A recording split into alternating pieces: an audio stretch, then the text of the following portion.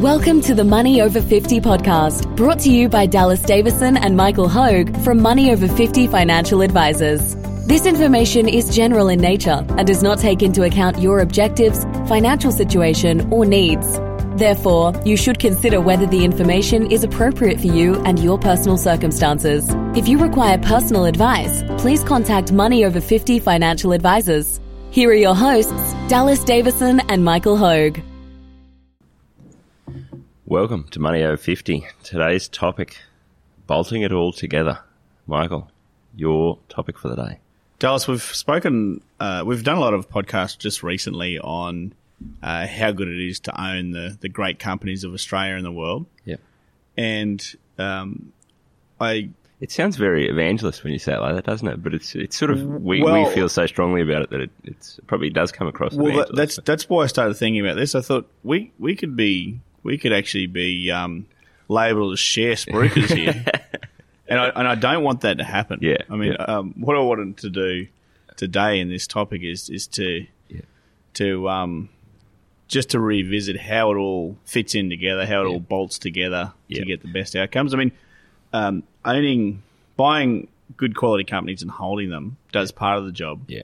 But and like we said, it's a big part of the job, and it's very important the whole way through, from while you're still accumulating and then in through your retirement. So pretty much, if you're 55, the next 30, 40 years of your life, accumulating and owning shares in those great companies is going to do.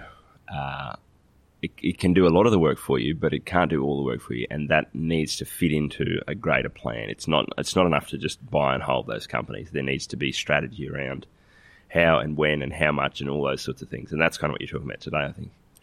Precisely, yes. I wanted to take everyone through in order of chronological order, I guess, in terms of what are the leading up to retirement, at retirement, in retirement, during retirement, and at the end of it all. Yeah. How overlaying strategy on top of that will by and large get you a much better result. Yeah, and that's I guess what we're talking about here is that it's a combination of, and we've said this before many times, there's no one magic bullet that does it all for you. It's a matter of, as you say, bolting it all together. It's all got all the components, all those parts of the strategy that tie in together. And so I think as we go through this, just to clarify, it's that obviously this isn't exhaustive. This isn't an exhaustive list of everything. It's just an example at each of these timeframes of, as you say, in chronological order. These are the types of things that you can look at, that separate to how that money gets invested, separate to the return, separate to owning those great companies. These are things that you can take advantage of that people might not be aware of, and these are the sorts of strategies that we look at. And obviously, as you go through this, you'll explain, but it's different for every client. So this is just an example of, for some people, this is what we look at that point in time. And it's not relevant for everyone, but there are other strategies that we won't go through here that are also relevant at different times. That's right. Yeah, great point to make. So first of all, we're going to make the assumption that inside of your retirement savings, your superannuation for most people, but it can be a combination of superannuation and outside of superannuation investments. We're going to make the assumption that you have most of that money working hard enough for you, and that's why we talk about these great quality companies all the time. We know of no better asset than the great quality companies of Australia and the world to do that part of the work for you. To do do that heavy lifting of where you actually need to be. So we said we weren't going to talk about it, and we're 2 minutes in, and we're back to evangelising about how good it is owning companies. Well, I guess there's three broad categories of asset that I can think of. One is cash, and that's lending money to people. And if you do that at this point in time, the rates of interest are quite low, as everyone knows. There's property. Most people own property in terms of the physical rental property in Smith Street or Jones Street or wherever it is. The liquidity issue of that is one that doesn't suit most people in retirement, in that they need so much of it. They need 10 properties, for example, to pay them enough rent out of after netting out all of the expenses that they can live off. And then there's shares in good quality companies. So there's so many different subsets of those broad asset classes. However, for most of our clients, and for most Australians, the problem is they need to work their money hard enough to be able to, in the right asset, and it's got to have the right liquidity about it, and it's got to have the right amount of possibility to diversify, all those things. So we know of no better asset than the great quality companies of Australia and the world. So we make that assumption. Let's put that aside. Let's put that aside. So you have to be doing that, or at the very least thinking very hard about doing that. And this is That's right. So bolting it all together. So the last 10 years of someone's working life, and it doesn't have to be the last 10 years. If you can start 15 years out, that's even better. But if you're listening to a podcast called Money Over 50, you're probably this is the category that you're probably in. Yeah, look, it's a nice little sweet spot because usually that coincides with the point in time when a 55-year-old couple at their highest income earning capacity, because they've risen to those positions of I guess they've been promoted up. They've done extra study and all those types of things. They have the right amount of experience and youth. So for a couple that's 10 years away from retirement, let's just assume earning $90,000 each. Generally speaking, we would be encouraging those people to max out their concessional contributions, which means collectively together, including what their employer puts in to superannuation, would be $50,000 at least going in each year. And so you're talking about, so this is like while you're working, this is last 10 years. Yes. So you really, I think, as we've said, separate to the investment piece, one of the big things that we focus on in this time frame is that tax deduction. That's kind of the broad category. And for most people who come to see us, this is the subset of that makes the biggest difference and can make as you'll see, a big tax saving over that last 10 years. But it's really about those people are working. They're as you said, they're at the top of their game, and they've done all the study, done all the work throughout the ranks. They're at their highest income earning potential generally. And so what we really want to do is make sure that of the income that they're earning over that last 10 years, they're using every dollar of that. And as little as possible is going to the ATO, and as much of it as possible is going into their retirement savings and working for them. Yeah, absolutely. And even if the tax deduction wasn't available, we'd be still encouraging people to put in $50,000 a year because they still have the funding problem. They need to get to that. Yep. They're still going to be short of where they need to be unless they do that. Yep. What makes it so much more attractive is the tax deductibility side of it. Yeah. So done correctly, a couple earning $90,000 each can put in and claim $32,900 to their superannuation. Generally speaking, their employer the standard 9.5% employer contribution adds up to $17,100 combined. They can put in $32,900. They can claim that as a personal tax deduction, and if they're on $90,000 each, they'd be claiming at a 34.5% rate. So times 10 years, so $32,900 of contributions combined, claiming that at a 34.5% tax deduction rate, and for 10 years, they claim total tax returns, personal tax returns, $113,505 over 10 years. And that's I think the point we're making here is that it's in any 1 year, and we've discussed this just recently, that in any 1 year it seems like a bit of money, and if you looked at that in 1 year, it's $11,000. It's not chump change, but it doesn't feel like it's going to make a huge difference over. But when you look at that over a 10-year time frame, if you can pick that up and times that by 10, it becomes a big dollar saving that you're looking at there. Like those tax refunds of over that last 10 years of your working life, an extra $113,500 in personal tax refunds is huge. Is a huge advantage. Yeah, absolutely. And to be fair, what we're going to do here is we're going to subtract the money so you put money in to superannuation and claim it as a tax deduction. In this case, $32,900 combined each year. Mm-hmm. You pay 15% tax on the way in. Mm-hmm.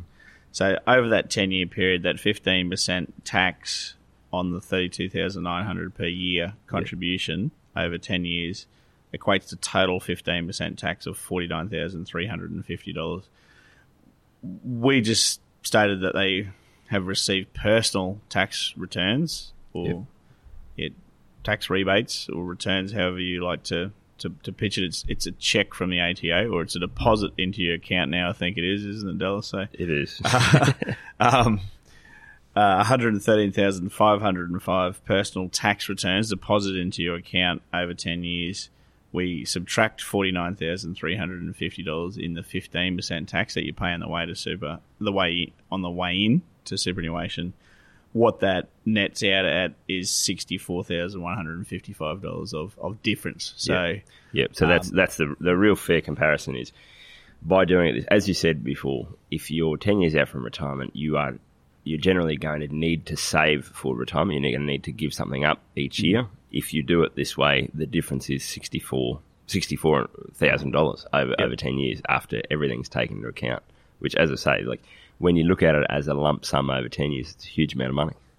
Absolutely, yeah. Like if it was in a brown paper bag, you wouldn't step over it. Yeah, absolutely. You would bend down to pick it up. You can get some sort of context around how thick that paper bag would be if it had $64,155. That's a good point, because I think with a lot of these figures, it's easy to kind of go, yeah, 64,000, and because you're looking at it often as it relates to, you might need $1.5 million to retire. You go, 64,000, and you kind of, we look at is it the numerator, the denominator? We sort of divide it by, we need 1.5, so 60,000. What's the difference? And you kind of then when you break that down and go, well, $64,000, that might be 1 year's. That's all of your living expenses for a year. Like that's a huge amount of money. You can live on that for an entire 12-month period. I think we've lost touch with the quantity of money because of electronic payments. Yeah. So there's people oftentimes now just don't even handle cash at all. Yeah. So I think more and more people are losing touch with the concept of how big a sum of money is. Yeah, that's exactly right. Because it's just an extra zero, or it's a comma in a different position. Yeah, yeah. And I think that actually is a good point, because we've talked about how that relates to our spending. It's much easier to spend money when you're just tapping a card and you're not having to actually fork out physical cash. But especially with these tax deductions, it's easy to lose sight of what that saving really means. Yeah.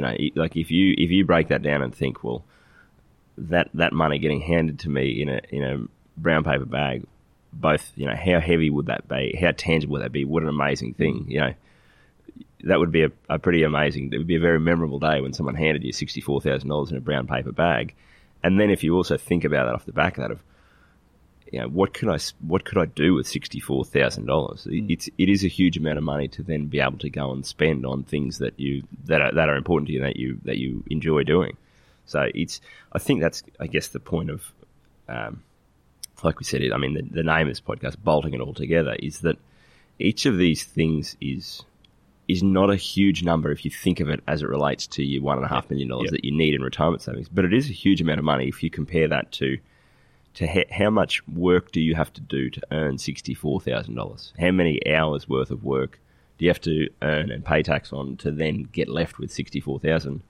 Whereas just by being strategic about how you're saving for retirement, which you have to do anyway, you get to pick that up essentially for free. Yeah, that's a great point that you make. It's there. It's to be picked up for free. And given that the topic is bolting it all together, so to even get ready to put $32,900 into superannuation each year, there's work that you have to do prior to that point in time. Yeah. We are experts at actually doing that work with people and having that come out the other end where they really don't notice the difference in their budget. They think they're going to notice the difference.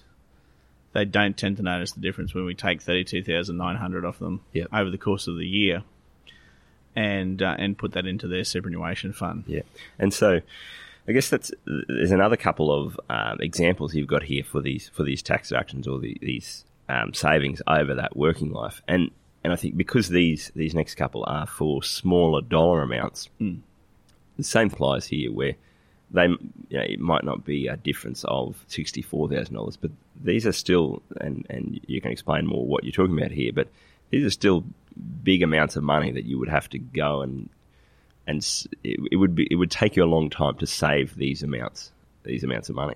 Yes, and so if in that first example we used the example of each member of that couple being on $90,000 each, but what we see sometimes is we see one member of the couple being on more than that, say $150,000, and the other member of the couple being on less than $40,000. So if that's the case, there's some other things that you can tap into as well. So you can still tap into especially the higher income earning member of the couple can tap into the same tax deductible contributions to superannuation that we mentioned in the first example. They can also take advantage of actually some other government benefits as well. One of which being the spouse contribution. So if that higher earning spouse $3,000 of contribution under what they call a spouse contribution, then they get to claim a $540 additional tax offset. Yep. So it's like $540 tax. Yeah.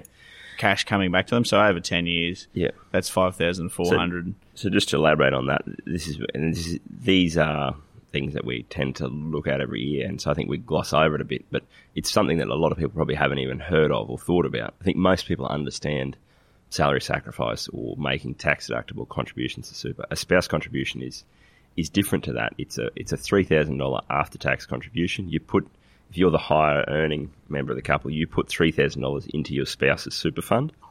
You don't get to claim a tax deduction on that, but what the ATO does say is you get a tax offset of $540. So it's 18%. You get as a tax offset on that amount, which is where the $540 comes from. So it's again a good example of one where, for most people, if that higher income earner has generally there'll be someone who's earning more and they have a tax problem, and it's the best problem in the world because they're earning good money, but they really want to minimise tax, and at the same time, at 55, they're looking at how do we save for retirement. And so this is another big one that we're looking at is you probably want to save that $3,000 anyway. We would be recommending, well, you need to be getting that into that superannuation, which is the most tax-effective environment, which we'll talk about down the track. But you're going to be doing that anyway. You might as well do it in this way where rather than just making an after-tax contribution to your own account, you make that $3,000 into your spouse's account,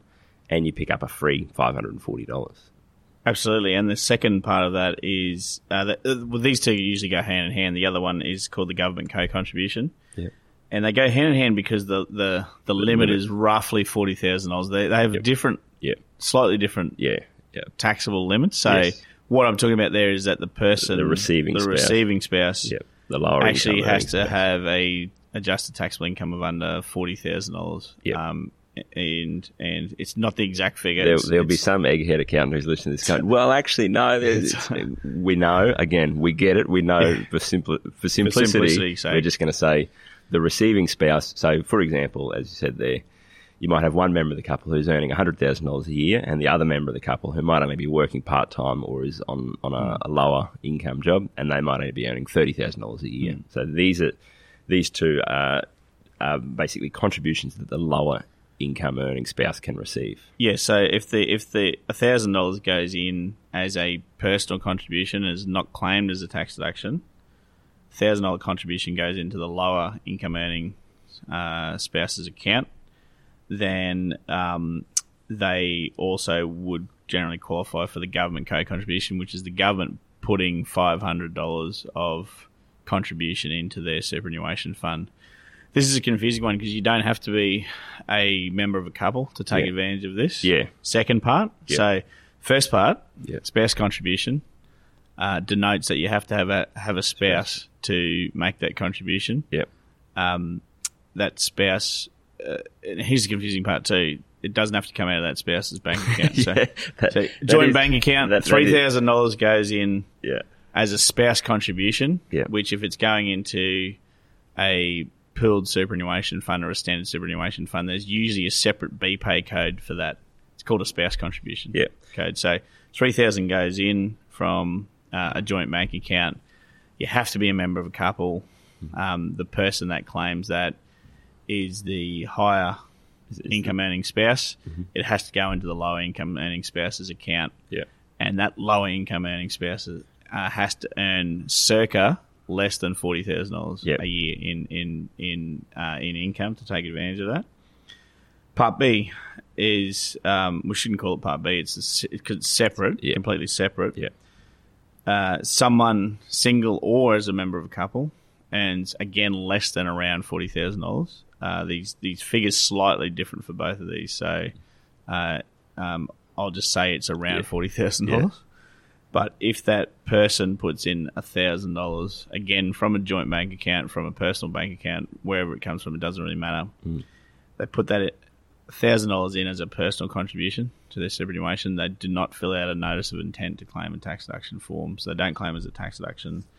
What would happen is that they would get a $500 benefit from the government. The government would actually make a contribution to their superannuation fund of $500 after they've completed their tax return. Yeah, and I think that's the again, like you say, those two tend to work in together, and so for the purpose of, you know, if you're a lower income earner and you're a member of a couple, you're eligible for both of these. So again, in each year, a $500 benefit doesn't seem like much, but you get your $500 benefit there, you get your $540 benefit there. You do that over 10 years, and it's essentially a benefit of $10,400. Again, if someone handed you in your at retirement, someone handed you a brown paper bag with $10,400 in it, you'd be pretty happy about that. Yeah. I think just to wrap this up, potentially, we use the example of what we actually do for our clients in sort of May, June of each year as their end of financial year review. Because you spoke before about the BPay codes and all that kind of thing. This is, like you say, bolting it all together. The output that we tend to give our clients who are accumulating for retirement is that if you've got a couple, and again, to go back to go to the example where there's one that's earning a higher income, one that's earning a lower income, what we normally do is get information about their taxable income for the year, look at that and go, okay, well, one member of the couple is earning $90,000, so they're on track to receive roughly employer contributions of $10,000 for the year, but they're going to have relatively high taxable income. They could make about a $15,000 contribution into super. So that would be part one of that is let's make those before tax contributions of $15,000 into the higher income spouse's account and claim a tax deduction on that. That gives a tax refund of about that $5,000 there for that person. The receiving spouse, the lower income spouse, they don't really have the same taxable income. They don't have the same tax problem. However, what we could do is say, what you want to do is make a $3,000 spouse contribution into your account plus a $1,000 after-tax contribution and get that benefit of $1,040. So essentially what we'd be recommending at that stage is to say, look, you make $15,000 into this account, you make $4,000 into this account, and it's $19,000 that, as we said, you need to be saving for your retirement anyway, so you want to be saving that $19,000.